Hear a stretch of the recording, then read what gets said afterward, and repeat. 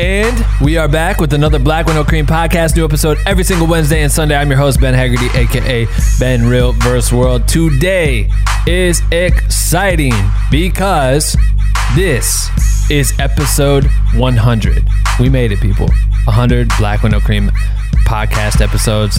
God damn. And what better way to celebrate it than with my dear homie, Ravy B. Very, very well-known photographer. I'll get into that in a second. But goddamn, 100 episodes. Like, this is crazy. I mean, the development right now, if you're watching this on YouTube, you can see that we kind of got our set dialed in. It looks a lot more cool. It started originally in my friend's living room, sort of sunroom space, and over the course of 2 years has been in a WeWork office. It was in my other friend's living room. It was in my studio apartment. It was in my new apartment. It's been all over the place, and finally we have a space.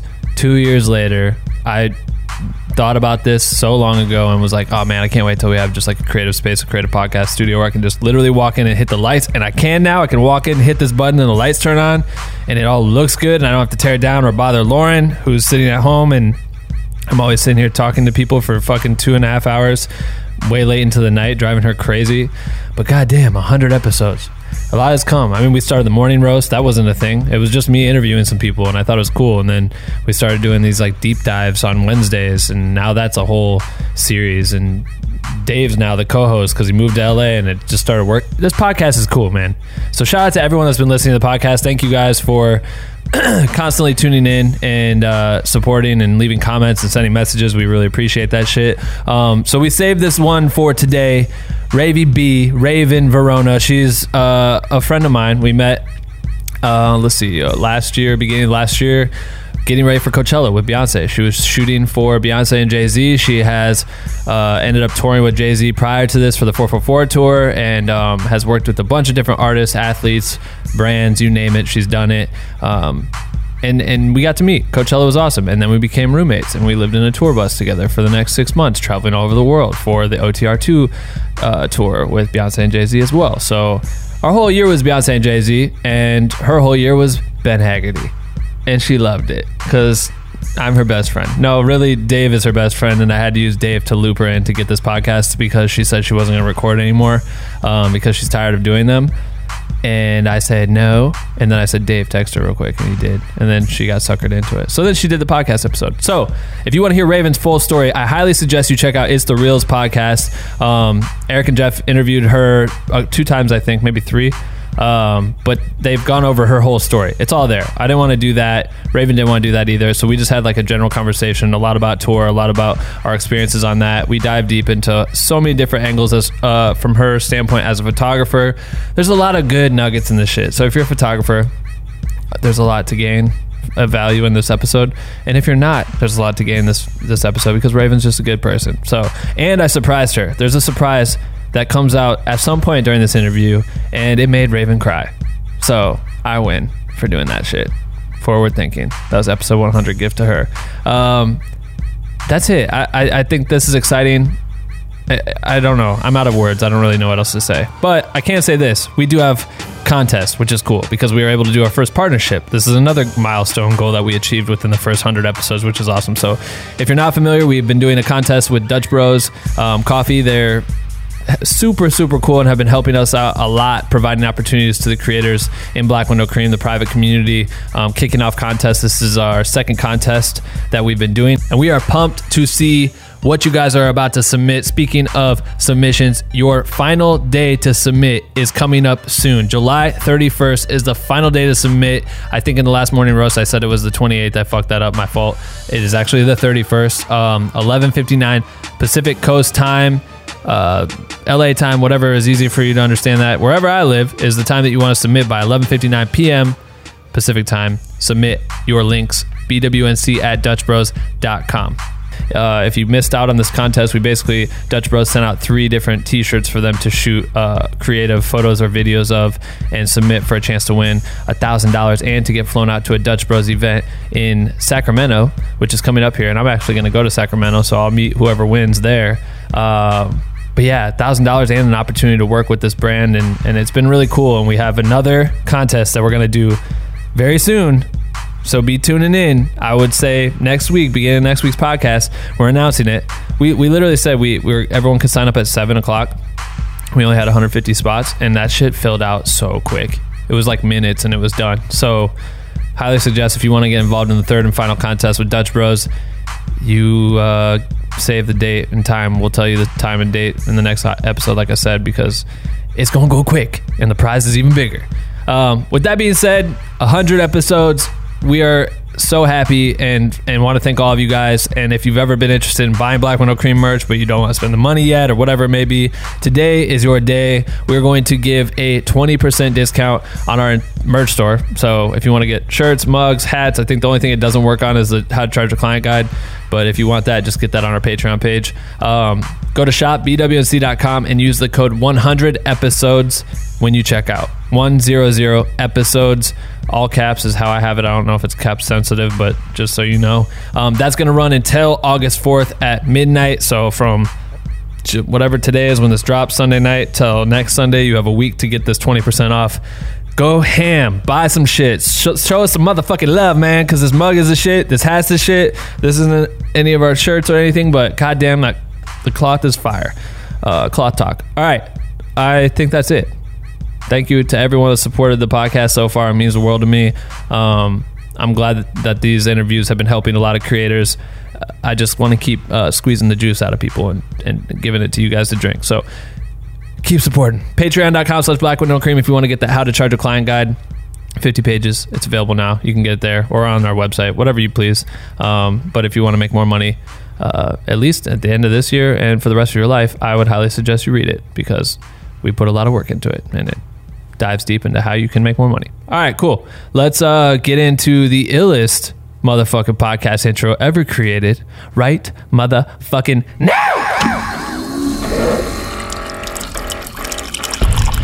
Attention. If you stop this podcast recording at any time, you will die. I don't want to die. Do you want to live? You have 24 hours to share this podcast with 5 people or you will die. I'm kidding, you won't die. You're just weak shit for not sharing. And the winner of the best motherfucking podcast goes to... Black with No Cream. What do you think? It's so fucking dumb and so fucking Ben Haggerty. I knew you would say that. And we are back with another... I scared the shit out of her. We are back with another Black with No Cream podcast. New episode every single Wednesday and Sunday. Today's guest, Ravy B. Raven Verona, a.k.a. I don't have an a.k.a. for you. I don't have an AKA. Damn. How are you? I'm good. I can already feel like this is going to be ridiculous based on the intro. Yeah. I wasn't ready for that. I know. I'm glad you're a trooper and you came straight from the plane to our office. It's amazing. She likes it. I really only did this though for Dave. I know you did. So I just want everyone to know that. Shout out to the boy Dave for everyone that's listening to this. Dave got this to happen because Raven fucks with Dave and does not fuck with Ben. I've been denying Ben this interview for like months. She has. And on tour, I was like, I'll never ever do your podcast. Which is fucking crazy because this is the best podcast that you could get on. No offense to everyone else that's listening, but we're going to talk about some shit. All right. So for people who don't know who you are, I don't know where you've been because Raven's on the internet. I'm okay. No, you're a great photographer. Okay. I met you on tour with B and J and I didn't. I met you at Coachella. You did? And you were annoying as fuck because you were standing on the runway and I was trying to get a shot. Steady Ben was trying to get the shot framed up and Raven was just back there like, so am I going to be in the way if I'm shooting this? I don't really care. I'm going to get the shot. And I was like, I understood what it was like. That's not what you said. You were like... I told you. No, you were lean like... over my shoulder, you'll get the shot that way. Yeah, you were like, no worries. Like, I'm just going to be moving. And I was like, okay. Well, yeah, I'm not moving, so... Yeah, so I wasn't in the BTS mode anymore at that point. I was on... What do you call it? I don't know what my job was. But I shot for the crew that always got annoyed of BTS people because as a BTS person, when we're all shooting the show, we're like running all over the fucking stage and, you know, just in the way of their shots. So I was them. Well, I feel like you have like no fear of being seen while you shoot BTS, where like most of us don't want to be seen, but you always are just like, well, I don't care, I got to get the shot. So I feel like even you doing Steadicam probably made you even more comfortable because you were like getting your shot and being seen, which I feel like allowed everyone else to be comfortable just sending it a little more. Sending it for sure. You're sending it for sure. But I also remember just saying, like, I was like, power to the BTS people, because I was like, if I were them, because they were like, get them off the stage and shit, and I was like, no, just shoot over my shoulder or something like that. Anyway, Well, I wasn't on the stage. I was like, you were on the runway with me. No, I wasn't. I was at the bottom of the runway. Remember, I wasn't on the runway. I was at the L. I was at the corner on the floor, and you were standing like in front of me on the stage with Dave. That was a long time ago. It was a year ago. But then we became roommates for like an entire year. Yeah, then I got stuck with you guys. Raven was on our bus, people. She rode our bus. How often do you talk about tour on your podcast? Because I feel like you talk about it so casually that everyone's just like, "Yep, we know that. We know what you did. We know your story." I think we just had Dave and I talked. Actually, me and Dave did like all of Dave's prior story, and then barely, like, it was such a long podcast, and at the end we're like, "Fuck, we have to like wrap this up," but we just got to tour basically, and we're like, "Shit, the fuck is someone walking on the ceiling?" Did you hear that shit? Was that wind or something? What the fuck? Okay, let's just get to this. Okay, so Raven. Yes.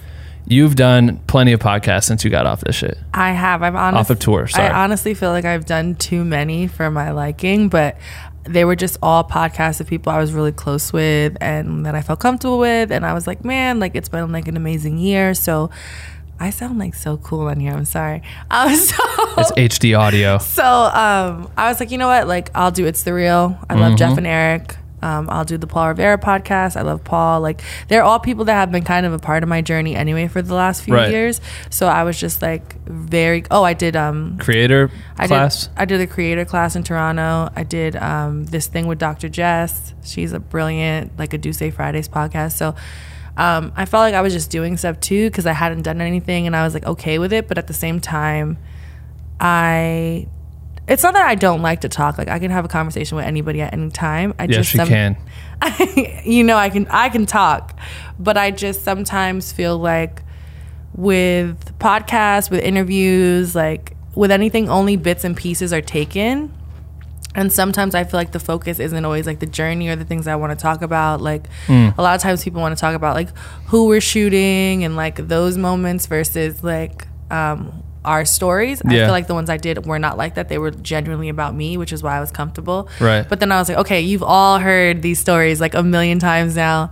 That's what I was saying. I was like, because Raven's like, I'm done doing podcasts. I'm like, not until you do ours. Yeah. And I was like, okay, well, let's just not talk about the same things. But at the same time, I feel like it's really cool because we were both a part of something together that was very impactful to our careers and our lives. And I feel like it kind of shaped like this new space in our life creatively. So I was like, there isn't like a better way for us to talk about what we did because we did it together. Right. So it was like, it's like cool to like talk about your experience with someone that you've gone through it with. Right. I think, because I like this shit to be just like really, really relaxed. There's no prep for anything, right? Except yours, because you're like, stipulations. Guys, this is my good side of my face. I'm like, all right, Jesus. This is my good Here side. we go. But also, I think it's like, I think the thing I like about your podcast, which is something I've realized over time now that I've like listened to it and looked at, is that like you do really care about the creative, which is like, one, it's really important as a creative, but two, I feel like we're normally the people that kind of go unnoticed. So I feel like you trying to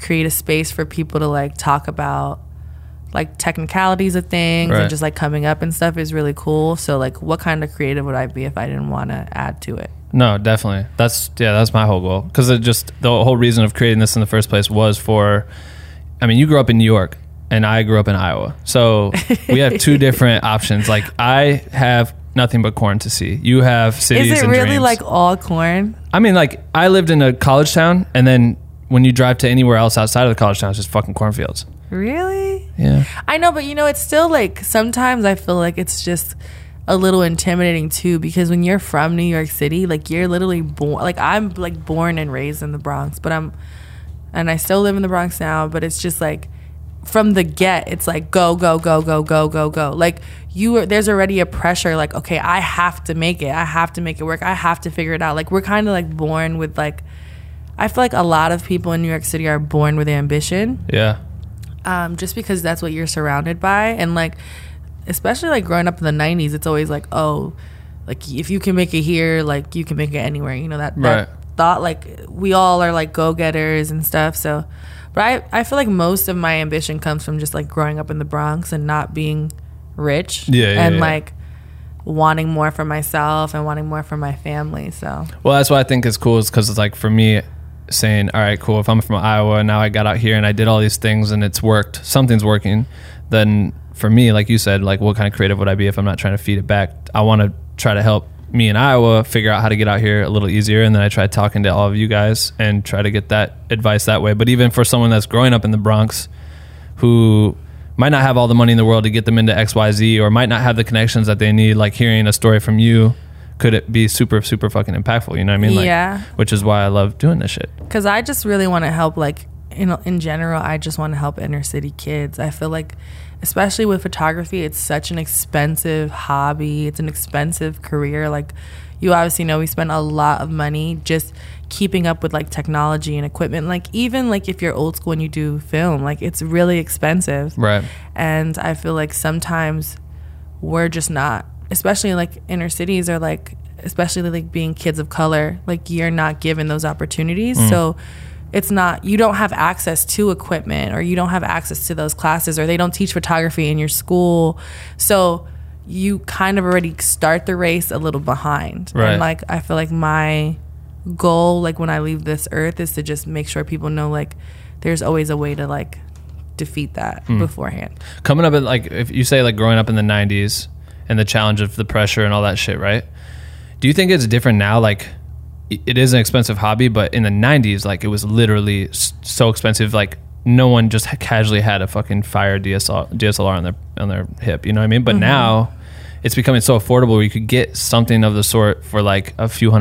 You know what I mean? So some people people are taking photos on their iPhones. Right. Like, I think like it's definitely become more accessible. Like even from when I started photography, like when I started, if you had like a Canon, like if you had a 5D, you were like legit other level. If you had a 7D, it was like video, you were like, okay, you were doing it right. You know, like people were shooting videos on 7Ds. Like, so I think that it's definitely become more accessible, but I still think it's expensive. Like like the cost of living is still very expensive, so it's still not something people necessarily want to spend money on all the time. But I think it's also drive. Like you talking about like having a drive growing up in the Bronx and shit. Like me growing up in Iowa, want to get the fuck out. Like I had this drive. I feel like a lot of people get this stuff now because it's accessible in a way, but they still haven't put in the time and effort and all this stuff because you didn't just like click your fingers and it's all of a sudden also like really cool. I think it's cool. Like now it's like really cool to be creative. So people are like,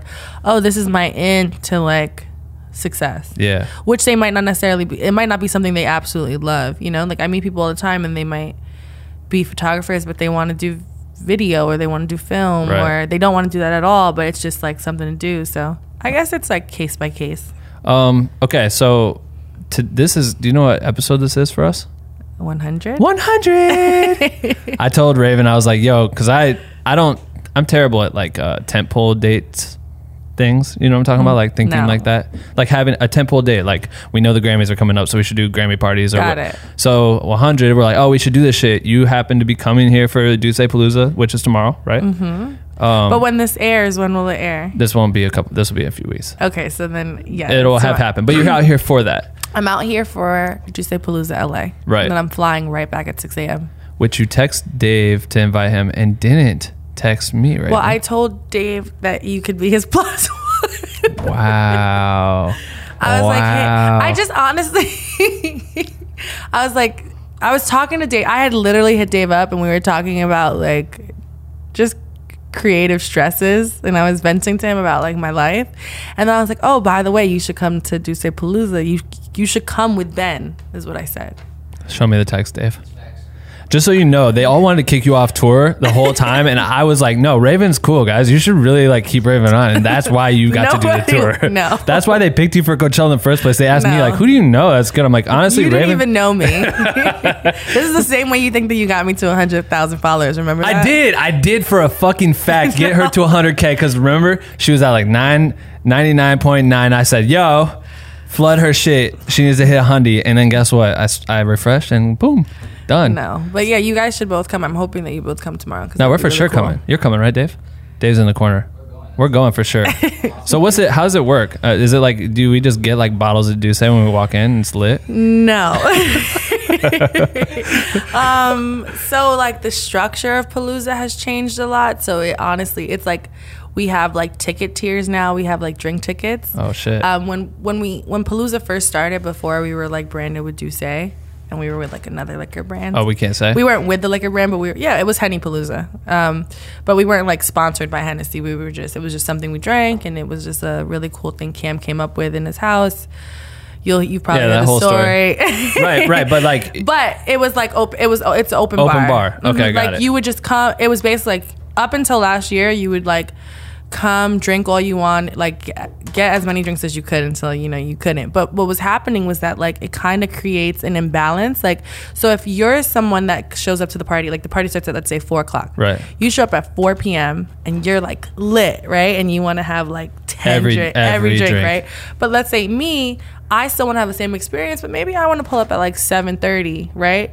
Now at 7:30, everyone that's been there all day is like consuming all the alcohol. It's way harder to get a drink. You're probably not going to get the same amount of drinks, so you don't feel like you're getting your money's worth. Would you run out? You guys could like run out? We were running out because people can drink. Yeah, and right. I'm telling you, not just our own consumption, like they're drinking up the whole like venue's consumption of it. Damn. So it's like, okay, to ensure that if you buy a ticket and I buy a ticket, we can come at any time and still be ensured that we're going to get our same amount of drinks. Right. We just kind of create drink tickets. So what is it like? You get a certain amount of drinks per ticket? So like the highest ticket I think is like $50. You get 5 tickets, 5 or 6. Drink tickets. Got it. Then like the middle tier is like 3 drinks. Like let's say you're like not somebody crazy, and then like if you just wanted to come to the party, I think it's like $30 and you get like 1 drink. Oh, that's dope. So you could come, and let's say you're not like a Douce drinker, you like drink wine or you drink tequila or whatever.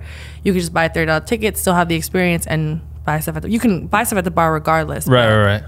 It's I remember my friend Slim. He hit me about it like right when I got off Q's tour.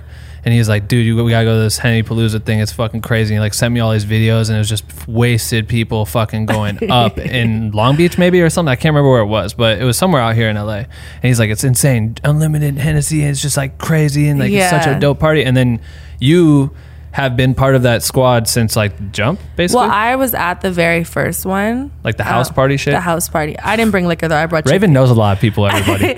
I didn't bring Hennessy. I brought chicken. So, because it was either chicken or Hennessy. That's like very black. Is chicken party. Still involved right now? No, but we have chicken backstage, so you'll probably eat if you're backstage, but like we don't give it out to the crowd. But so I was at the first one, and then I attended like all of them as they were coming up, but like Cam and I were just really good friends, and I was like friends with everybody else.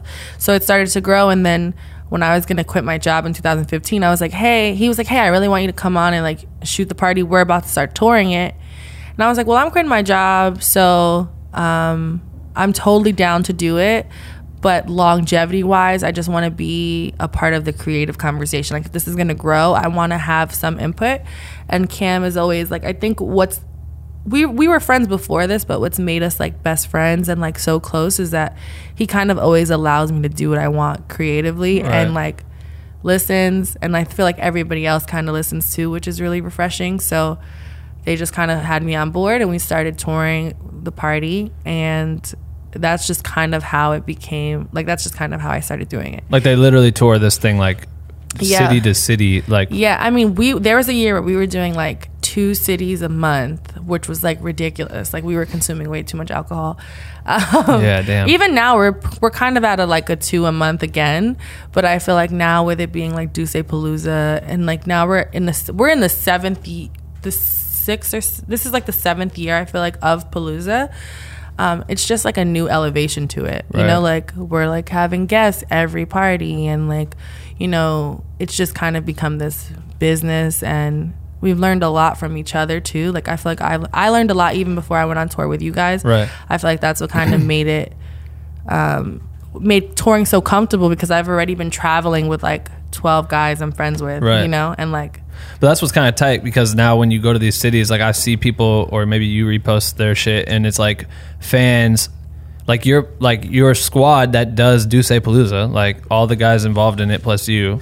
It's like it's like going to see fucking, you know, any artist perform. Like they expect to see you guys there, and then all of a sudden they see you, oh, there's Ray VB, and they're like zooming in on your shit because you're like part of the package. Like you're it's honestly like, I mean, like Rory's a legit celebrity. super celeb. Yeah. Like he is a legit podcast celebrity. It is so weird to me, but it's like really inspirational too that he's gotten so popular just talking and being himself. Yeah. I mean, I tell you that all the time when it comes to podcasts. I'm like, it's really crazy how he's like made a name for himself. But yeah, like people are like, oh my God, where's Chris or where's Rory? Or like when I wasn't there, they were like, oh, am I going to get a Ray VB pick? And then you're like, no, she's not here. Right. So that was another reason I was like, yeah, I definitely want to make sure I do all the summer ones and stuff because it's like cool to like, you start to feel like you know these people. Like they're coming to the same party every year. Like I see people in certain cities and we hug and I'm like, That's how's crazy. your dog? And it's like, it's really crazy. That's like tour when the fans would show up like a couple of times,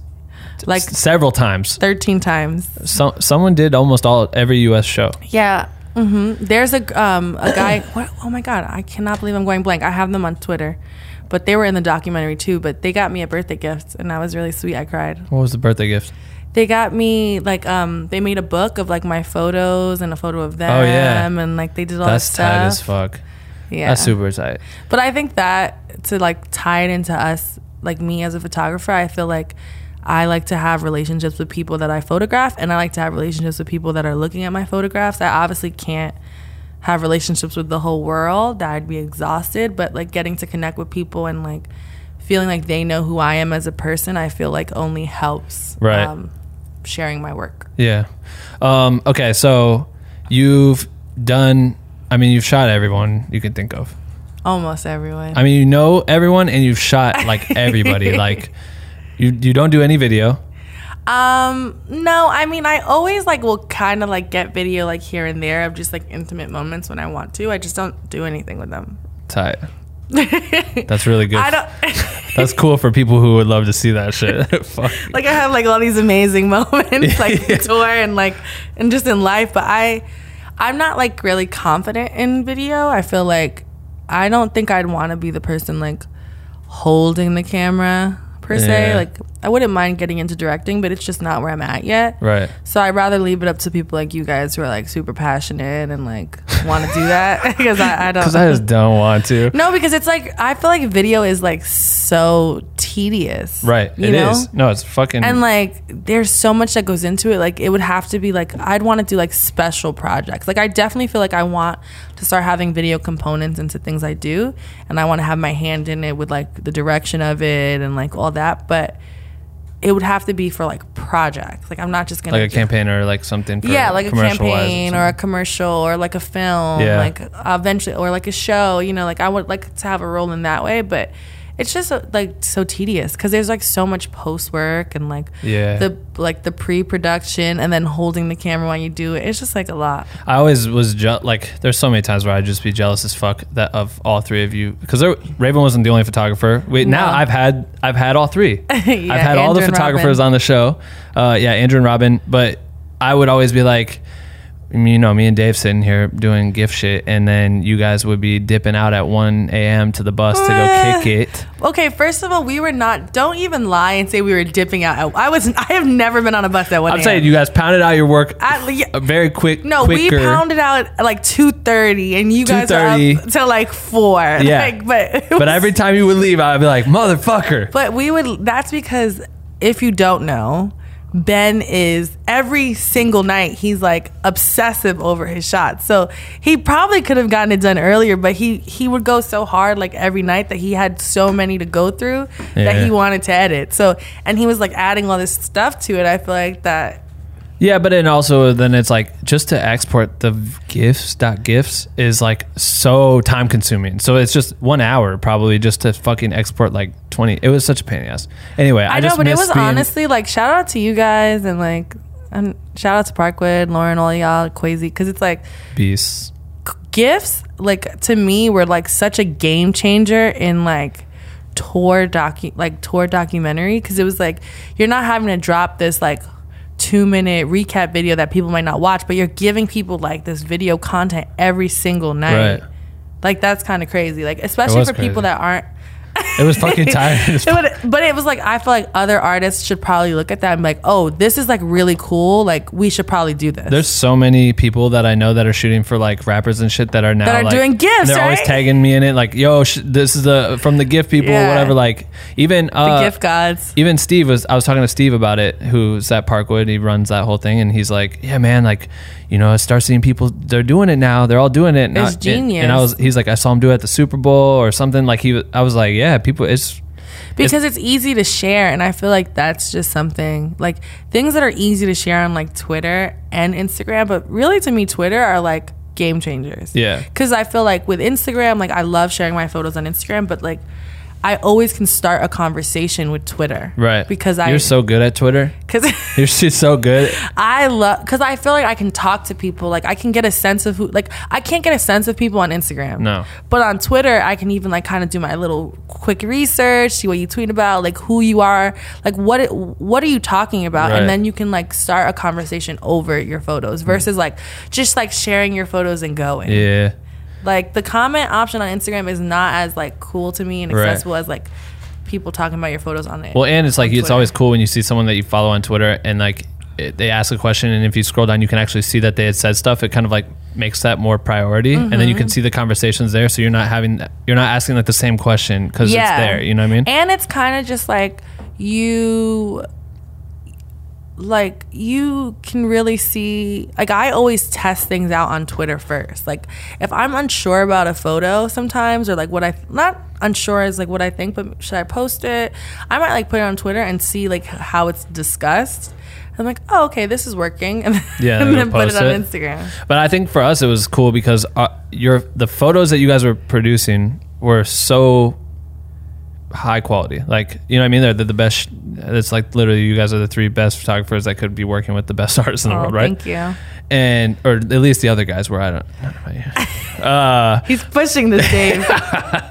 Just text me next time. I don't want to be a +1. No, but like for us, it was cool because making the gifts, I feel like complemented the photo level. Like, you know what I mean? Like being able to make micro moments that could pair. Like they've just paired well. Like if you went through Beyonce.com, if you saw like a photo of her like this, but then you saw the video of her like turning. Yeah, it's just a cool dynamic. And like no one knew that like Ben was just like running in front of you while you're trying to get the shot. So you have to like, it was way harder for us to get shots because I killed so many Raven shots. Because you were just always like, you're just always in them. There are so many photos that you're just in that I'm like, crop him out, color him out. Like why is his head like coming out of his shoulder? Or like the monopod shit. Oh, or the fucking monopod that you would just see like in the air. It just got more ridiculous. I think the more comfortable you get, like you just get more ridiculous, Ben, and you were just doing like ridiculous things, but also you were like, I'm just smiling right now. You were like pulling out gadgets, and I was like, where are you finding these things? Like, I mean, I'm pretty like gadgets. What the fuck are you talking about? Like the Ronin, the monopod, like all, like you were just always bringing out like new technology. 360 cameras on Brady's head. I just posted that the camera, like. Just like, what is this? It's just because you're always like, when you shoot, and you can tell me this, but like for me, shooting at that, I had only ever done theater runs, right? Like working with art, like Schoolboy Q. That was it. Theater, well, festivals too, but like that's different. But then going on that tour and being in the what do you call that shit? Stadiums. It's the biggest thing you could ever play in, and there's so much space, right? Mm-hmm. But there really is only so many ways you could shoot the show. Yeah. So I was constantly trying to figure out.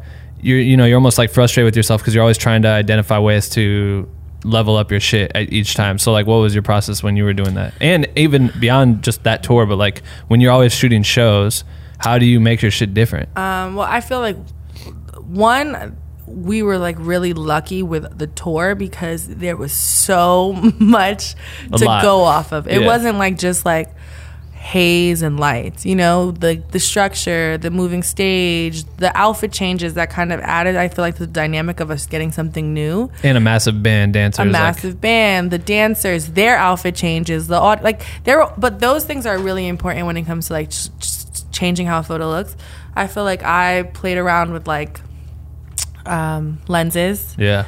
Filters, like the star filter, the soft filter. I started like just bringing in like kaleidoscope things. Just mirrors, like anything we can kind of do to like distort the photo or change it.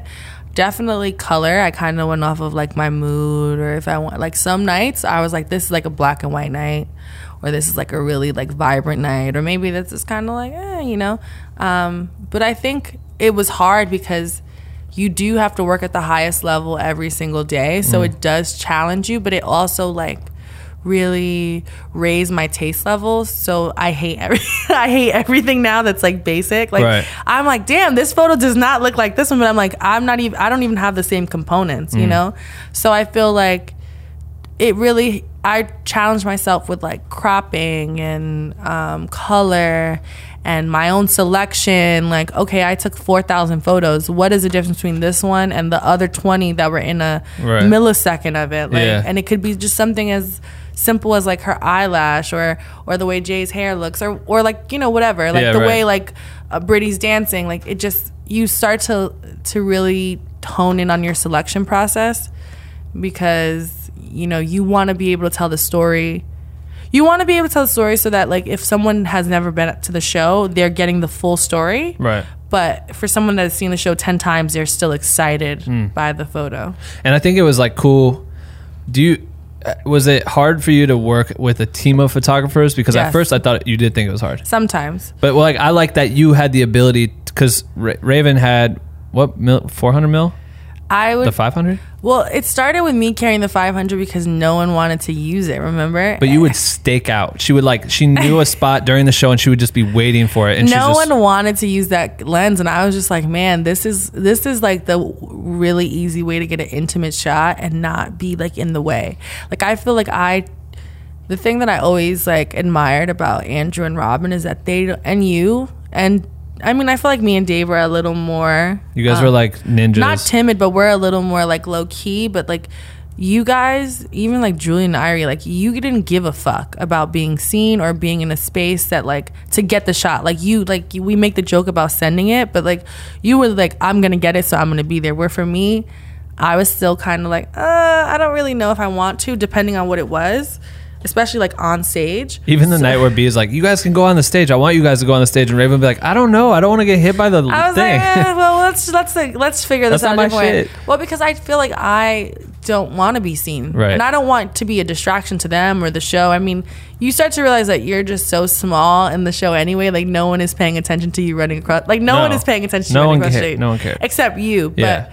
But I think it was hard and it was hard and it was easy depending on the night because you know, sometimes you can like be comfortable knowing that someone's gonna get the shot, like, so you don't have to worry about that one. You can do a different one or you can do a different angle, but then sometimes you're like all trying to get this one shot, like all of us. So I think I enjoyed it because I feel like I don't have a team, like I don't normally shoot with people. And it did, like, I feel like there is a competitive nature. So to some degree, we're all like kind of going against each other and challenging each other because we all want to make sure that we're getting like really good photos. I forgot about the times where you'd like everyone's getting the same one. And I would just like, it would be so stressful. I'd just walk away. I'd be like, yo, all right, we have this for sure covered. Like for sure someone's getting the shot. But it happens all the time. And it's like after, I think like when you're not in the moment, it's easy to forget it. But as a creative, sometimes you're just like, what the hell? But you do need a bunch of hands on deck to make sure that you capture everything because it, like, if you drop the ball, you're screwed. Right. You know what I mean? Like if you didn't get the shot, like this epic shot, then what? Because everyone is like, oh, where is this shot? Where's the moment when this happened? Yeah, and you're like, fuck. Thought one of you guys were covering this shit. I know, it's gotta be, so stressful. It's like, you can't get too comfortable. Like I can't get comfortable and think anybody else is gonna get it, and I feel like nobody else can get comfortable and think I'm gonna get it, which is why we're all always like in the same space. That's why the classic photo, and Justin, when you're editing this, please text me and I'll give you the photo to put in. My favorite photo is the last show in Seattle, and it's the picture of almost all of BTS in one circle. Remember during the prayer? Yeah. Everyone's shooting all different directions, but it's like the illest photo to me. But that's one of those moments where I was like, I gotta get the fuck out of here because this shit is too covered. I was like, oh, we're all in here. Okay. But you guys were like the centerpiece of the prayer. So it's like this. I always like feel like, I don't know about you guys, but I always used to feel so crazy when people were praying, and I was like, going on. I'm like, maybe I should pray too. Yeah, I don't know. Anyway, so I want to move on. We could talk. I feel like I could talk about tour with you, Dave, everyone for fucking ever. So I don't know. We can always go back to it. But I mean, yeah, tour is just so crazy to me. Like life isn't real on tour. Like no, when you're away, we were away for 5 months. I feel like we were in Europe for 2.5 months. Like just being in Europe for 2.5 months, and that felt so long. And then doing 2.5 more months, like in the U.S., which felt like a whole different world. It was like India and fucking. I didn't go to India, but I went to South Africa. South Africa. That's right. God, I feel like South Africa, we couldn't do anything. We couldn't go anywhere. No, it was terrifying. It's like they're like, don't go outside. You're gonna get robbed. Yeah, they totally like scared us off before we even got to explore. Ryan got robbed. It happened to him like 2 blocks from the hotel. He literally he chased the guy and jumped into the car. 4:30 in the morning. Yeah, it was drunk with his phone out. He would have gotten robbed in New York, LA, Chicago, Detroit, fucking Iowa. You would have gotten robbed anywhere. Yeah. Like you're just walking around like, hey, right? That's drunk. Facts. That's facts. Moving forward into like, I feel like outside of touring, what's like the main type of content that you favor towards? Well, I really love like portrait, like one-on-one plan shoots. That's like my go-to. Which I feel like I told Andrew this because I really admired that Andrew would always try to find ways to get portraits, but if his time frame was only during the show. And I feel like you guys, like the shot of B that you have, from the fucking, you got the goddamn, I'm applauding. This is me clapping. I don't know if you can There's a video. They can see you. Oh, yeah, right. Well, there's audio listeners. But for the cover of the movie, the poster for the thing, Netflix? Homecoming, sorry, I couldn't think at all. That was Coachella, right? Yeah, that was Coachella. Like, what a fucking, you gotta, like, that shit was on billboards. I saw that shit out here. I know, I saw it. I cried. You did cry? Yeah, I cry all the time. I know. Like, I was crying at shows. Like, it would be like she'd be like singing Resentment, and I would just be crying. That never happened to me. No, like I would legit, between Song Cry and Resentment, I would legit be hysterical all the time because I was just like, first of all, these are my 2 favorite songs that I probably have like played so many times. And have heard live so many times. And but they're my favorite songs. And then it's like the reality that you're in this moment. And then like, they really know how to make people cry because I was really hysterical. Yeah. But that's what I was going to say is that portrait wise, you guys were good at finding ways to develop, like make shots not look like a show shot. Like a lot of photographers, I think, struggle with that because they're limited to their surroundings, but they kind of are okay with that. Like they allow that to be their arena, right? Well, this is like a funny story. It's not really funny. I don't know why I said that, but this is just something I don't really tell people. I used to like do Summer Jam, right? And there was one year, it was the year that Kanye did Summer Jam with like Good Music. Right. So I was like going through all my photos and I was going through them with Mike, who you obviously Shout out to Mike Carson. Your boyfriend. My boyfriend. And like, I feel like my other like creative counterpart, like he's probably the only person like I can sit and like literally look at all my photos with all the time and ask questions. So we were like going through some tour photos and, you know, he's a creative director. He like designs stages and like. Yeah, what for him? Who does he work for? Mike, get on the podcast, please. If this one goes well, I'm sure I can kind of persuade him to get on here. But yes. Basically, he had a role in like just the lighting for that part because, you know, with Hot 97, like there's no real production for Summer Jam. Right.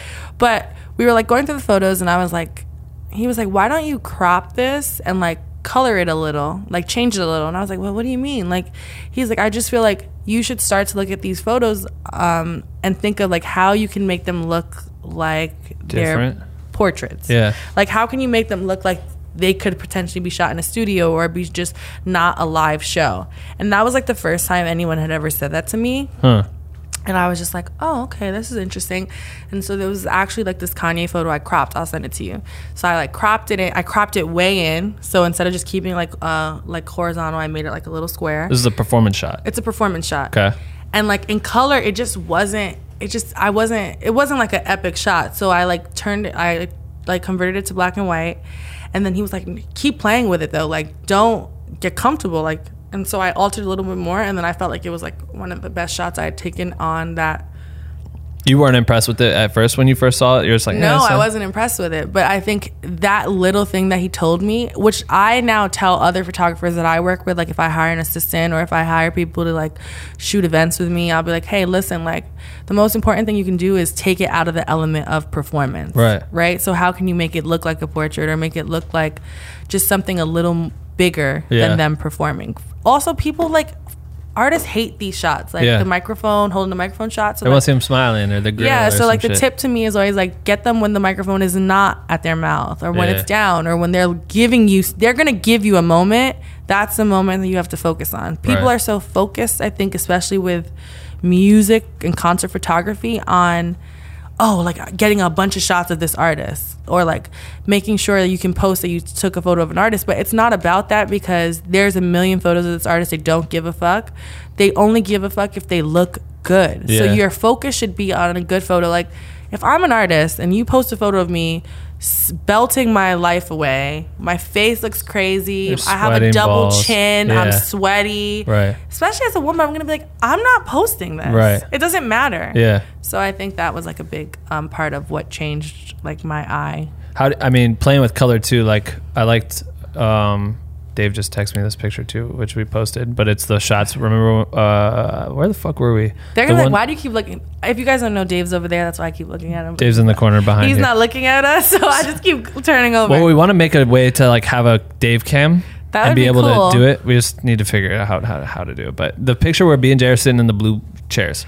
That was a pose photo though. Right, that's what I'm saying. But you play like I feel like the way you use like the blue chairs, the color, like I don't know, just the way their outfits were looking. I don't know if you coordinated with anyone about their outfits. No, it was just really, it worked out really well that she was in yellow and he was in like white. But I think that my signature for me is that I like bold, bright, like full of life photos. Like I feel like that's my personality. I feel like I'm bold, I'm colorful. So I think I really, when I get the opportunity to like do something in that capacity, or that's like when my work shines. But was that the photo that made it in the museum? Mm-hmm. Which is sick as fuck. Not the one of them sitting down though. Standing. It's the one of them standing. I cried at the Annenberg too. Because I was like, yo, this is like the photo of like Biggie and Faith that like I pull for like inspo. This is like Cam like in the fucking diplomat jacket. Like these are like the Reasonable Doubt photos Jonathan Mannion took. Like these are like these insane like culturally relevant photos that have like literally shaped me as a person. And then little old me right there too. That's fucking tight as shit. Like I feel like you're always just like, yeah, you know, like this is cool. Like, oh, we're just on tour. It's cool. Like, no, it's fucking epic, the things that happen. And I'm always crying about that. But that shit's so, because that was in, what museum was it in the LA? Annenberg. It's still Annenberg. up. It's up until like, I want to say August 19th. Shit, I still need to go there. It's the Contact High exhibit at the Annenberg. It's really amazing. If you love hip hop, if you love photography, you should just go check it out. It's like brilliant. Because Ravens works there. But that's fucking sick, though. That's like it's insane. Brilliant. It's like seeing your shit. You go on tour and it's just like, oh, I need to document this tour. You have no idea, technically, that, oops, your photo's now the cover art for the biggest movie of Netflix. I know. I feel like when I watched Homecoming and I was just seeing us again and just remembering the process of it. Just crying the whole time. I cried at that too. But it was like... God damn, Mike. How do you deal with this shit, bro? I cry every day, though. So if you know me, you know I cry every day. You in the moment, you don't even realize the magnitude of the things of like something like that. Like you're in it, you're so in it and like just trying to be great and just trying to like work that you don't realize like how big it is. And then you see it like on something like Netflix. Right. And you're just like blown away. It's like trips me out when I'm like trying to find some new shit to watch and I'm just scrolling and then it's just there. And I'm like, fuck, that's so weird. I watch it all the time though. I've only seen it, to be honest, I've watched it 1.5 times. I watched it like 4 times. I think it's just because I'll just be cleaning and I put it on. I just like really enjoy the music. No, the music's great. But every time I listen to, like if I on Spotify or whatever, like they have the loops and shit on there, which is so sick. But it's like you just listen to the song and it takes me exactly to a moment. I know the exact moment. Yeah. But I know the moment like in rehearsal. I know the moment like on the like fake pyramid. I know the moment in real life. Yep. Like it's crazy. It's fucking insane. That's why. And that was only 2 nights. Like. If I was gonna relive OTR, if I was gonna relive OTR again, I can do it like with my eyes closed. Oh, I'm right here underneath the stage with the stairs. I'm gonna follow Jay out. Oh, I can't. Oh, the pyro guy just yelled at us because we almost got burnt to a crisp. Every single night. Pyro guys didn't fuck with us for a while. But that's another thing that I feel like people don't really hone in on or understand is that like the whole like backstage, it's so much bigger than us. It's literally big. Like, and sometimes I feel like photographers go into things, videographers like not caring about those guys, like the crew, and they have like the hardest jobs, like legit the hardest jobs in the whole world. They literally lift heavy shit, build 24 hours a day. Take it down, build it up. Hop in a bus, go to the next place, build it up. Like we would see these crew dudes and chicks, and like they would come into the hotel, and we're like, "Oh, cool, you guys have the day off." Like, yeah, no, we just got here. We got chick that would climb all the way up. She would literally was the best. Yeah, she would be climbing up there. We'd be like in a fucking suite after the show, like editing, and we could see the entire stadium, and it's like loading out, and we just see the spider cam girl, which is like a camera that flies around on cables, but she's just scaling this fucking massive tower, and she's just chilling up there at the top, like moving some lights and shit. We're just like, these people are nuts. A lot of times people don't communicate with each other, and there's like no like respect levels. So like everyone's trying to do their job at the same time, but not like thinking about the other person, which is like being on tour, you realize that you have to. Yeah. I would definitely learn that. Like now going into the next tour, it's like it's almost like it has to be stated like what everyone's goals are and how we're supposed to move as, because there's so many times where they'd be like mad because they need to be running some microphone out and some photographer standing in the way, or the video guys moving over and they need to shut a wall and you're in the way. Even like here now, like even as small as like a Palooza, when I get to a venue, I'll introduce myself to the LD, I'll introduce myself to the pyro people, like everybody in the building, like, hey, listen, I'm the photographer, security, like you're gonna be seeing me, because then you're comfortable. Yeah, right. And then like you don't look like an outsider, and you respect their job. I feel like you should respect other people's positions. They'll like come in a little easier on you if you make a mistake, or like at the end of tour, people be like, hey, so we're about to start the pyro, are you going out? But before they'd be like, get the fuck out of the way, you're gonna die, you're gonna die. I'm like, oh shit. Yeah, that really almost got burned alive. I almost did on the 2 hours before my birthday in Cardiff. That's crazy. I was standing literally over that fire thing, and it shoots 30 feet into the air. Like I was like, first you would got hit with gas, and then they would have lit it, and then you'd be dead. And I was like, well, shit. We should tell everyone about that, because that's like a whole nother magnitude. That's so wild. What shows have you shot since tour? I shot Jay's B-side show. I was with you.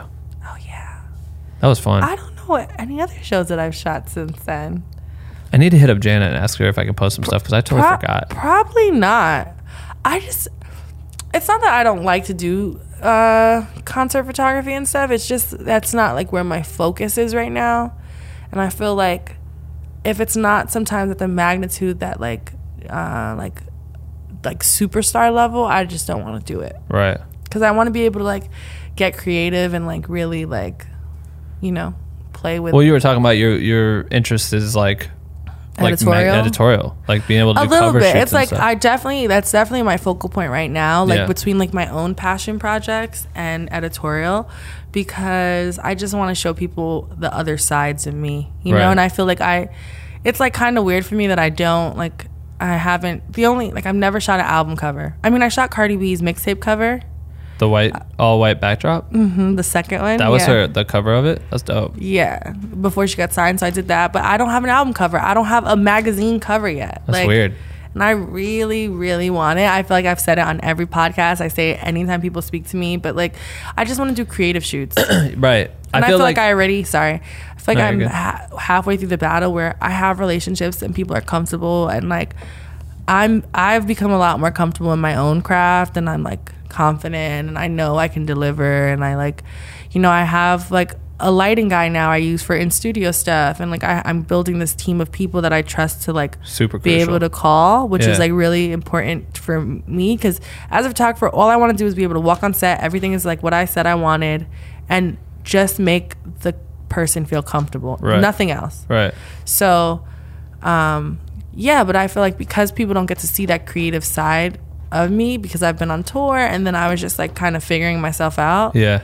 That's like, this is my new goal. Well, I feel like it's really easy to get pigeonholed, and I know everyone dealt with it, because it's like, how much content do we put? Like for Andrew does mainly editorial. He doesn't really do concert stuff, but he was like, I only want to post like a slide per maybe like 5-6 cities, because I don't want to just upload every night or whatever, because I don't want people to get confused that they think I'm a concert photographer versus this, which is fucking weird about Instagram. And I'm also learning this because I'll always say like, I just deleted my website, which I don't know why I did that. I'm trying to make a new one, but I don't know how to use Squarespace that well, and it's like really hard to come up with a web designer.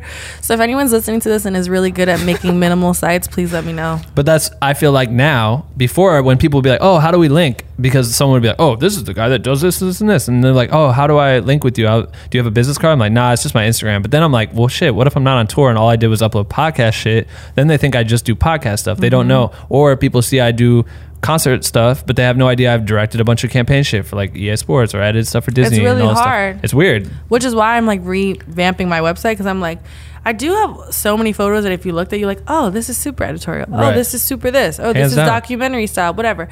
But it's like, but like maybe right now my Instagram is like brand stuff, or like tour stuff. So you don't know. And it's like, because I'm like one of those people that I refuse to have a photography page and a personal page, I refuse. Instagram. Right. Yeah.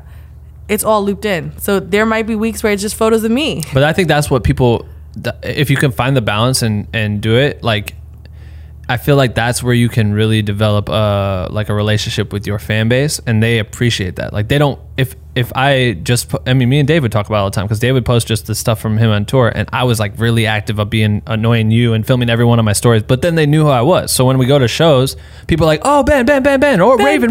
Yeah, breaking the wrist nonstop. But like that shit developed a relationship. And then on top of it, I'm like always very active, like talking to people. But if they never see your face, or if that's part of like your move, or when someone runs, like, because you could be in the room with whoever's going to change your life editorial, and they don't know who you are because all you do is just post like one, the specific amounts of work. But they're like, oh, I've seen you on Instagram. Like, that happened to me at an EA thing, like at Super Bowl. They're like, yeah, what's your name? And I was like, Ben Hager. They're like, no, what's your Instagram name? I was like, Ben Reverse World. Like, oh, we work at Complex. We post your stuff all the time. I love this. And I'm like, because they know you. They just knew me, but they would have never known that if I was just walking around like.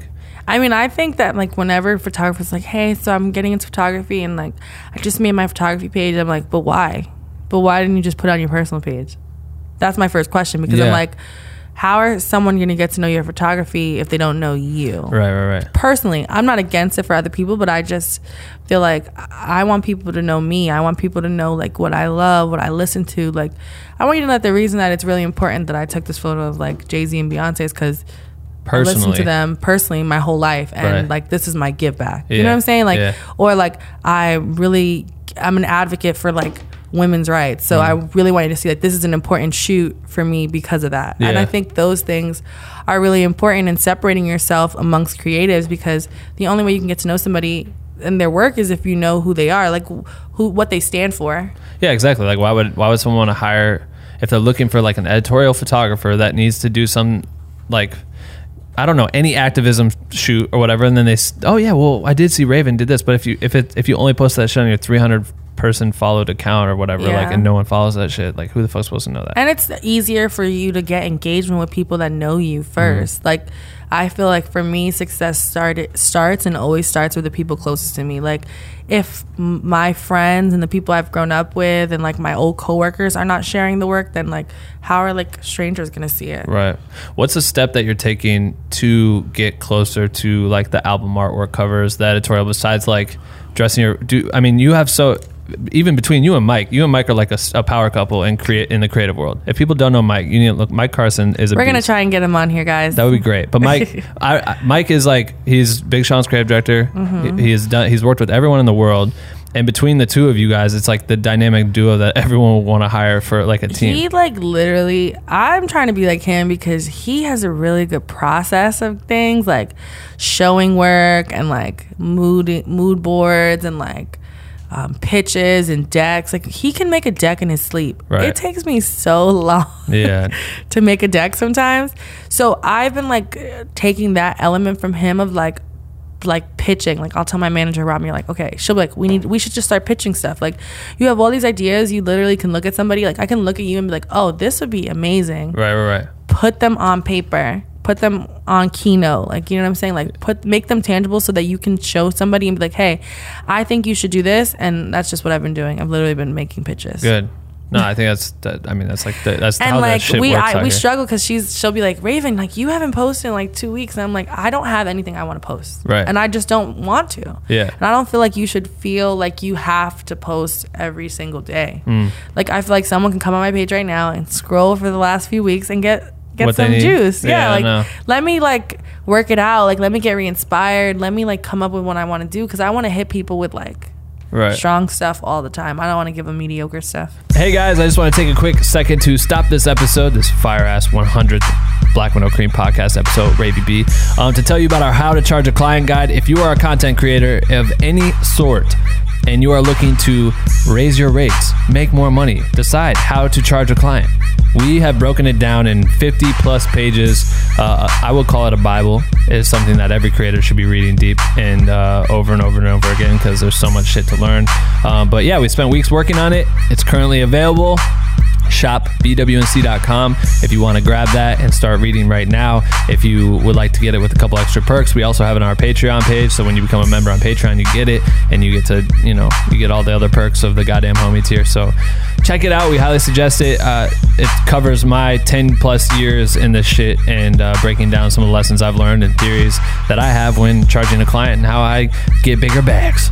And you can get those bags too. So check it out. Shopbwnc.com. All right. Enough of me rambling. Let's get back to this episode. Well, I think that's always like a big like struggle for creators that tour with like someone specific or work with someone at length. It's like you're posting their shit for so long, and clearly I have a beehive presence. So do you. Like all of us do naturally. But then for me, it's like, oh, cool. I have a bunch of Instagram followers, and then all of a sudden you're off tour and you're not posting tour content every night. Then that shit starts to die and you're like, what the fuck? But then you realize like none of these people give a fuck about me. They just want to get that immediate. That's for you. I don't feel like that. I feel I'm like just they saying, give a fuck. I'm saying like if I don't post, I've actually done it. Like where I'm just like, I'm not going to post anything for like 2 weeks. And the people that unfollow me, I'm glad because they weren't here for me or my art really. It was just like I was a news source. You know what I mean? I don't want that I think as it's like a my following. balance. I feel like throughout my career, like depending on who I was shooting, those are the fan bases I would gain, and then like the ones that really like you stay, the ones that are only coming for that leave. But I think that there is something to be said about like, you have to find like I feel like what we do is like euphoric, and like you get like a high from shooting, right? You get a high from sharing your work, and then you kind of have like a withdrawal space sometimes where if you don't share for a long time, you're like kind of start to get weird or like what am I doing, like you get that itch. And it's like kind of I think success is like combating that, like realizing that that's not real and like that's not what's actually making you happy, right? You know what I mean? So that's why I'll be like, yo, let me just chill. Like why am I being so hard on myself? Like I just posted for like a year. Like if I want to chill a little and like post pictures of my cat, I should be able to. Like I shouldn't lose the success or the followings. But we're so caught up like on the numbers that it's just so dumb. It's so dumb because a lot of times the stuff I post like that I really, really love, like when I tell you like love doesn't get the same engagement as like a Jay-Z photo, but but you learn that like that's okay because it doesn't matter about the number. Right. If someone looked at all your photos without the numbers, I'm pretty sure there would be a different thought process to it. I heard that they're testing getting rid of seeing likes. I mean, they and say shit. that, but I think that it's a business at the end of the day, and there's such a big business now in regards to Instagram that like corporations that literally probably fund it would not allow it, right? Because they need those like they need to have it, the numerics of it to like decide how they're going to pay people. Well, you could still see like total number of likes on the back end. Like we could see who sees our stories. Yeah, on and the shit. back end, then you'd have to screenshot it, send it to the person, send it to the company, or with business pages they do those like where businesses like link to your page and then they get the analytics themselves. But I feel like for someone who like especially us working with like B&J, clearly we're working like top tier talent and then some. So it's like, how do you deal with approval processes? Like there's so much shit, like especially in those dry weeks where you're like, oh, I'm not posting anything, but you probably did some ill shit that you just can't share yet because this project's not going to release, or if you're doing a campaign for someone that it can't release. So like, how do you does that bother you ever? Not anymore. Like it used to, like when I was starting out in general, like the minute you shoot something you want it out. Right. I think like I've learned a lot. I've learned patience, and I'm like very, very thankful for it, because there's gonna be like a lot of things any creative does that never see the light of day, and you just have to be okay with it. Yeah. Like I just think sometimes, or like it's about the right timing, Right. you know, and it's about a moment. And a lot of times people you're working with have a bigger picture as to when this should come out that's way bigger than you just like sharing it for a few likes. Right. So for me, in this day and age, no, it doesn't bother me. But at some point when I was younger, it really did. Right. When you're at your point, like right now, people can call you an influencer, right? But there's like this divide for you because you're actually an artist that just happens to have people follow you on a social platform. So they're your default, you're like an influencer, I feel right? like the influence, people trust me too because they trust my art and they like what I do. They can like expect something from you, like a style or a quality from you that I they mean, I just believe, hope that people like I hope that I like show improve. So I hope that they see me do things, and that's why they believe in me and trust me, and like in some way I can influence them. You know what I mean? Yeah. But I think that term has been skewed because nowadays, like the influencer is a job. Right. You know what I mean? Like it's based like. Do you watch South Park? Yeah.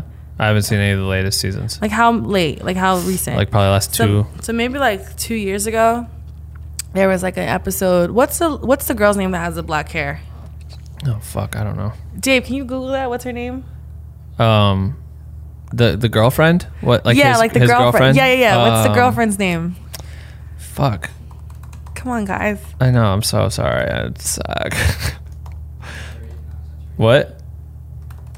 Black hair, South Park character, girl. I love searching shit on my Google searches are pretty primo. Susie. What is? What? Beth? I don't know. Does Beth. it matter? It might be Beth. Let's say it's Beth. All right. But like basically the whole episode is how she's become. Can you hear me? She's become an ad. Like she's like they're turning kids into ads. That's like what the episode's about.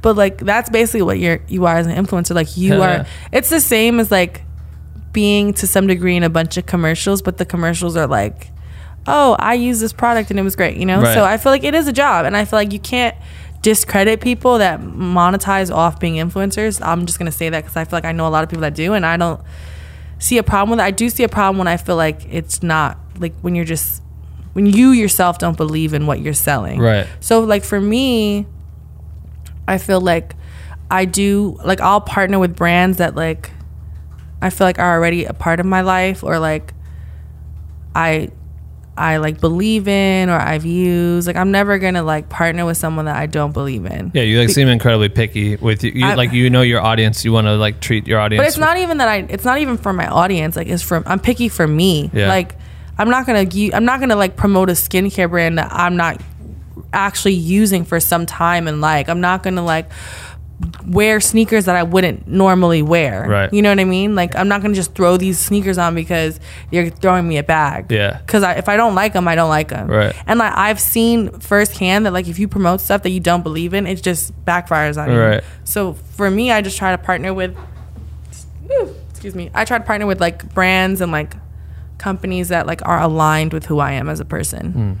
What's been one of like your favorite brands that, not for influence, but that you've worked with clientele wise? What have been some of your experiences? I mean, right now, Nike's definitely like my favorite brand that I've like gotten to work with on like all levels. Are you part of their like, what is it, like the Nike Creative Girl line or something? Like I know, do you know who Zoe Rain is? She's like Macklemore's photographer. And I don't. She's gonna be on here on Tuesday, but I see you guys I think you guys were at the same thing once. It was like a soccer thing, maybe. Oh, really? Well, we were all like Nike just did this campaign for like the Women's World Cup called Dream Leaders. So they picked like 23 women in New York City, all like in different facets of life, different careers that they feel like are dream leaders, and they kind of just brought us together on this journey with the World Cup to like kind of teach us about soccer and like do some creative stuff. We went to Paris. We saw the game when they won 13-0. That's dope. But I just feel like Nike is like really inclusive, and there's a lot of representation there for like all women, all colors, all races, all gender, which is like really refreshing in this day and age. So Right. I feel like they're like hitting that mark, and I like working with them because I feel like they also make me feel good. Like Right. it makes me feel good to work with other women and men too. But like, it's just a really cool experience, and they care about creativity. Like the things they do to me are always like at a very high level of creativity, like their campaigns, their commercials. So they're definitely like a company I really enjoy working with. What's like one massive goal that you have that you want to complete as a photographer? Well, I want a magazine cover. What do you have a particular magazine? I mean, I have a few. I'm not gonna name them. I don't want to name. You don't want to put it out there? No, no, not yet. Okay, shit. I feel like I'm right there, so I want to like. I don't want to put it out and jinx it either. Right. I want to shoot a magazine cover. I love to. I want to have like a traveling exhibit eventually. I'm just like a passion project of my own. Like what? Like just an art gallery that moves? Yeah, like That's an art dope. gallery that moves. Like you could have in New York, LA, like Tokyo, Damn, that'd be tight. like all around the world, Australia. Like I just would want it to travel and move. And I want to, at some point in my life, like maybe start like a nonprofit, like after school program that integrates like doing homework, but then also like having like a creative workshop. Right. Like I feel like how like more advanced would kids be in like inner cities if like when they were like 10 and 11 they were like learning how to podcast and learning how to like edit photos and be on Lightroom and like edit these, you know, they all want to be on YouTube and they all want to be creatives Yeah. already. Like why not give them the tools Right. to help them, but also tie in how important it is to like do well in school, because Right. I don't want education to ever lack, because people think that, like, I think to be a creative you have to be an intellect to some degree, like you know what I mean, like Yeah. I feel like they go hand in hand. Like people that are successful, like they care about being educated and they also care about being creative. Right. So I think bridging those things That'd be dope. would be really cool. Do you have a name? I don't have a name yet. Do you think that what school did you go to? Well, in middle school I went to a school in the Bronx, PS 83. Yeah. And then I went to high school for math, science, and engineering. It's called HSMSE. Okay. It's like one of the 6 specialized high schools in New York City. Oh, dope. And then I went to NYU. You graduated from NYU? No, I didn't finish. You're like, peace. Why? Because you were getting busy with work and shit? Yeah, I mean, it was like a weird time. I was like working at Urban Outfitters, and I was like... Big not- career opportunity there. You're probably like, oh, I'm going to climb this motherfucking ladder. No, I just loved the clothes. And it was right next to my school. And at the time, like, it was like stepping up more for me to be like head of household in my house. So like I was working a lot, but Right. I was also like not going to class, because I was like staying out late and shooting shows. And then I was just like, what do I want? Like, I'm going to school for communications. I want to work more. Maybe I'll take a year off school. And then that turned into like Oh, the whole snowball effect of not going back. And then I was just like, okay, I didn't go back to school. I'm like 23 now, maybe 24. Like, what am I like? What do I really? Why did I not want to go back to school? You know what I mean? yeah. So I was just like, let me focus on photography, and this is like what I want to do.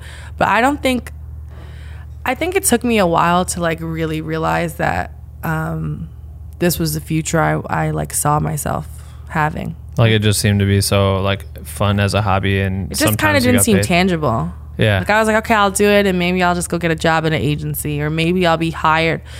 Like being freelance, at first I thought I was just gonna end up getting hired at like an agency, or like working at complexes like an in-house photographer, or like just something along those lines. I never really realized that I wanted to just be my own boss until Right. I started working for myself. When did you start getting into the scene of creative in New York? Because you know, like literally everybody. You like you're with like Nigel Sylvester and shit. And we're like, damn, his videos are fire, and like, Oh, I love Nigel. he's so dope. I'm like, but you just every time you're always with somebody. Like all your friends I mean, are I think- famous. All your friends are famous. I as think fuck. we just grew up. New York City in the age that like I'm 28, so like. But were you meeting people at like shows and shit, or like how Yeah, did we people just- connect? We went to parties together. We were at Sway. We were at Santos Party House.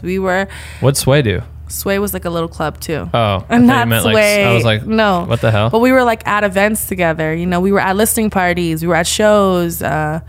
We were at paloozas, we were Yeah. at brunch bounces. We Right. were just at all these things together in New York City. Like, it was like the scene used to be really fun. Right. And I feel like it was a bunch of people that were creative. And I think with social media, we all just stayed in contact and we stayed close. And then you are watching your friends grow and you're being inspired and you're growing with them and you're helping each other. Like, we all help each other. Like, hey, I got this gig. You want to do it? Hey, can you help me here? Can you Yeah. shoot this for me? Like, I'm always going to shoot stuff for my friends, and I feel like they're always going to show up for me. So Do you ever think you'll start like your own company? I want to start my own creative agency eventually. I feel like that'd be a super move. Yeah, I'd want to start my own creative agency. How does it feel to have like so many people look up to you? Like, think about how many people have like seen all of our shit, right? It's which is weird, but like you have your stuff in an art gallery. You've had your shit on billboards that literally people that might not even be fans of Beyonce or you ever are seeing this shit. Like, and then to get the feedback that they give you, like they're constantly reaching out, sending messages, sharing like what they think of you. How do you handle that? It makes me feel pretty full inside. Like, I feel like it reassures me that I'm like doing what I'm supposed to be doing, because Yeah. it makes me feel like I have a bigger purpose in life, like to inspire other people. And I mean, it just makes me feel good. I feel like I'm someone that likes to help others, and I really get invested in people's lives. So if I can like be helping people or inspiring people or motivating people to like be better versions of themselves, then I feel like that's like what I'm supposed to be doing. Who would you say is like your biggest fan? My mom. Your mom? My mom. No, too. my best friend too, Angel. My best friend Angel, he like literally anything I do, he'll like post in his story, or like if anyone's talking about a photo I took anywhere, he'll be in the comments like, don't say anything. Don't say that. Like your like protection. Yeah, like if anyone's gonna come and show out for me, it's him. He's always had my back. But I feel like I have a really, really strong support system. Like, you know, Yeah. I mean, you see it. Yeah. Like, I feel like the people that are in my inner circle like really show up and like show out. Wait, even like your mom be pulling up to the shows and she's the shit. Yesterday was her birthday. I saw that.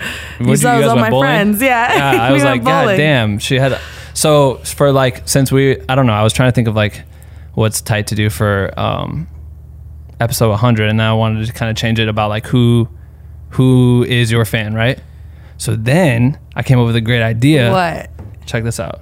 I just want to tell you a little Oh my something about my God! baby, Raven B. Verona. I think you know her as Ravy B.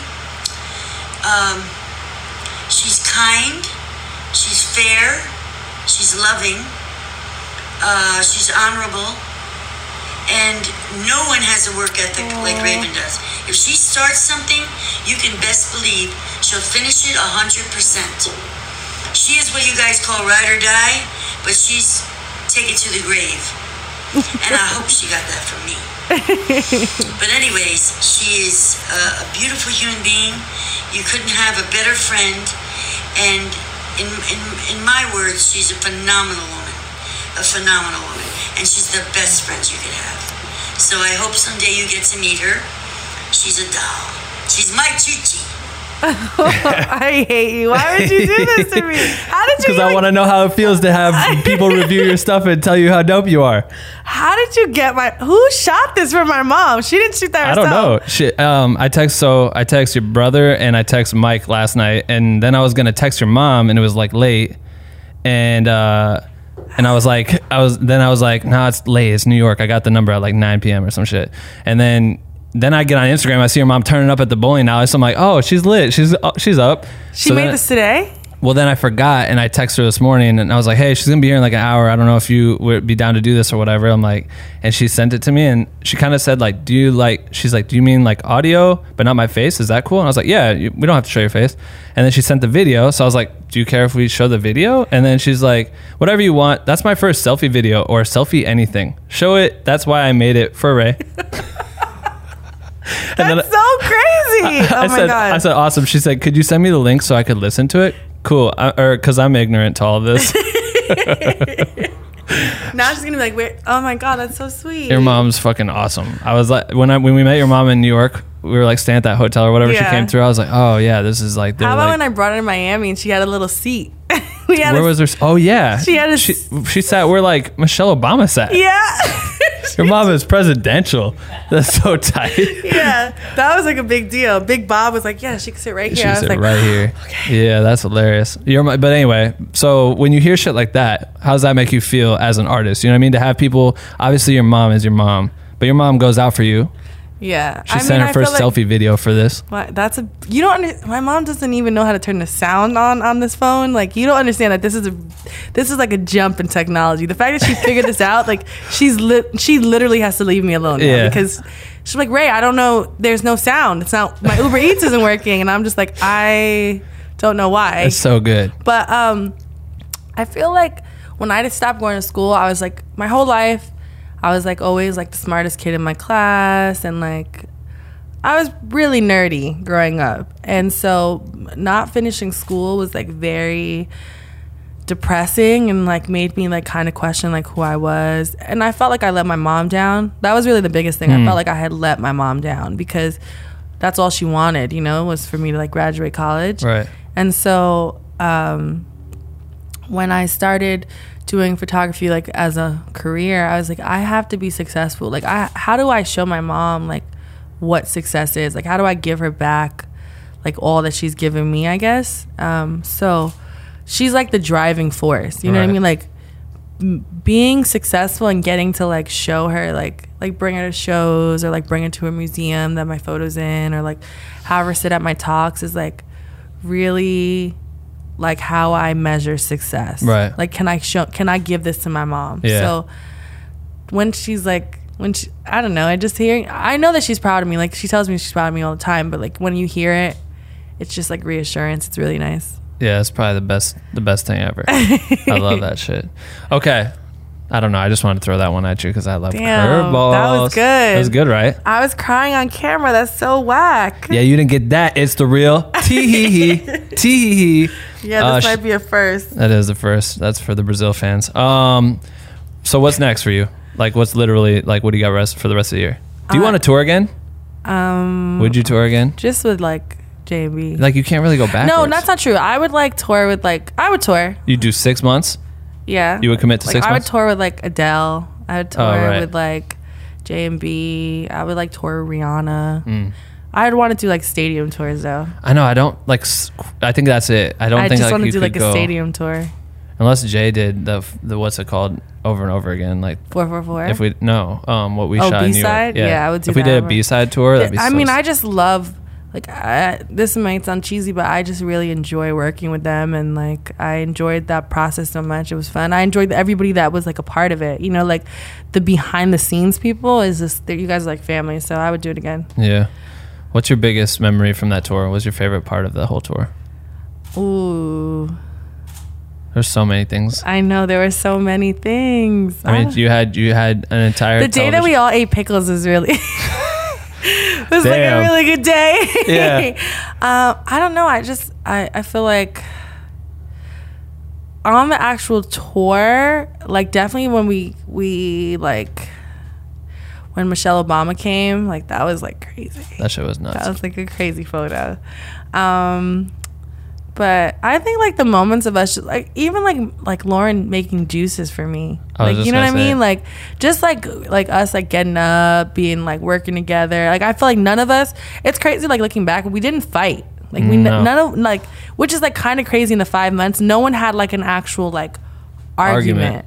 You That's know? weird. That's really crazy when you think about it. Because you'd hear about other people like pissing each other off. Yeah, and all but that we shit, never fought. Like we never had fights. Like maybe Bus we'd be 7. mad. We might be mad at each other, but no one ever had like actual arguments. And I think it was like, that's why it was fun. It was just like we were having a good time. We like kind of respected each other's space. I could kind of do without Billy sometimes. He was so ridiculous, but I missed the first bus drivers. They were cool. All right, so tell me what these mean when I say these words. You all right? Oh, what's his name? I don't remember his name. Do you remember his name?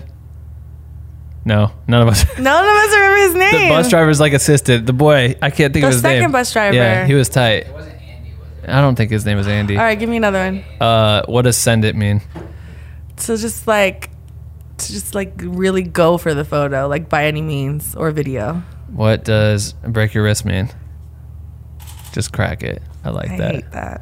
What? No, Remember you don't. when I was like, yeah, this Raven is was so- the first one to I was say. like, this is so dumb. She's This is so dumb. Raven's like, what the fuck are you doing or whatever? What is this? Like, what are you trying? And I was like, this is a thing. It's gonna become a And thing. then I saw the dancer starting to do it, and I was like, oh, it's catching on. The dancer started doing it in the during the middle of the show, and then there's all these people that have videos of B doing it during one song, but I think that would just happen to be coincidence. She was just throwing up a peace sign. But I think she started seeing everyone else doing it. She's like, oh, Ben's genius. Give me Ben's a another one. genius. You're this moment, like my stuff on a t-shirt. Oh yeah, do you like? I wore this shirt for you today. That's a big deal. Raven has her own fuckery shirt, which is tight because this would pop up during the show. I think it's the best shirt from tour, personally. It literally is the swaggiest merch.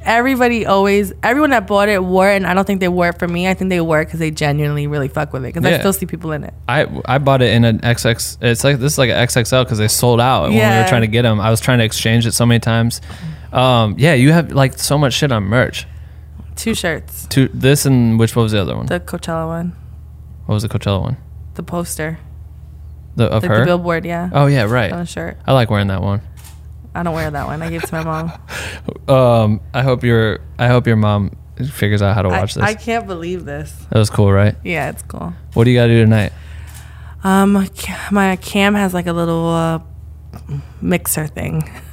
Pre-party to the party? Yeah. So then do you fly right back to Yeah, New my York? friend, my godson, his mom is having another baby, and we're having a gender reveal. Oh, nice. And I'm like, so basically to reveal it, like we're putting a little baseball on his T-ball, and he's gonna hit it, and it's either gonna be blue or pink. So The baseball's going to explode? yes, and I have to see him. It's like I only have to see him do that. So does the rest of the Duce Palooza cruise back home that quick, or do they usually I mean, chill in the cities? We chill. It just depends like where we are and what we're doing. I feel like we're so busy now that sometimes we'll chill. Like New Orleans, we're definitely gonna chill because Right. it's New Orleans. But like a city that we've been to a lot or we have nothing to do in, we'll be in and out. I feel like every time you come to LA, it's like bang, bang, and you're gone. Last time I saw you was at JR screening. I mean, I'm here a lot because Mike lives here, but I feel like because I plan on moving here, I'm gonna start to be here for a longer period of time. Wait, what? You plan on moving? Yeah. I was going to say, how is it dealing with like a long-term relationship? Yeah, I'm gonna move. Or long distance? I'm gonna move. You are moving? Mm-hmm. You didn't want to force him to come to New York? I mean, he lived in New York before. He hates New York. And New York's kind of whatever, dude. He's just like, he hates it, and I feel like I like the weather, and I feel like I can make money here too, and it's like, I don't know. I've never lived anywhere else, so I don't mind it. Yeah, you're Just a big opportunity. It's like a big thing. Yeah, I mean, you have like a real social life. Yeah, I'm like, can I pack up? But like some of my best friends are talking about they want to move here too. So if I probably persuade everybody I love to move, right? Then we'll be fine. Okay, so this was good. I want to switch over to the Q&A thing so everyone in the Patreon can ask you questions. Okay. So if you want to hear that, patreon.com/blackwindowcream. Skirt. To wrap this up, I let my guests pick a hashtag, right? So you're going to pick a hashtag. I'm going to tell everyone to go to Raven's Instagram, @RavyB, and tag me at BenRoversWorld, and they're going to put this hashtag so that you and I know that they listened to the full episode. So whatever her current photo is at the time you're listening to this, put this hashtag and tag me in the shit. And like the photos. And like the picture for sure. Honestly, go like a bunch of photos. Yeah. Like, just engage with all of them. But what should we And mine too, shit. What should while the we're at it. hashtag be? You get to pick. I don't help. It can be anything you want, whatever comes to your head. Well, if the show is like black with no cream. That's a popular hashtag. You don't want to use that one. Let's do. It's gotta be something that we see and we're like, oh shit! Like 7 months from now, all of a sudden you're just gonna have this pop up in your. I know, but I'm trying to think of what do you think it should. It has to be something that's for us, me and you. Could be.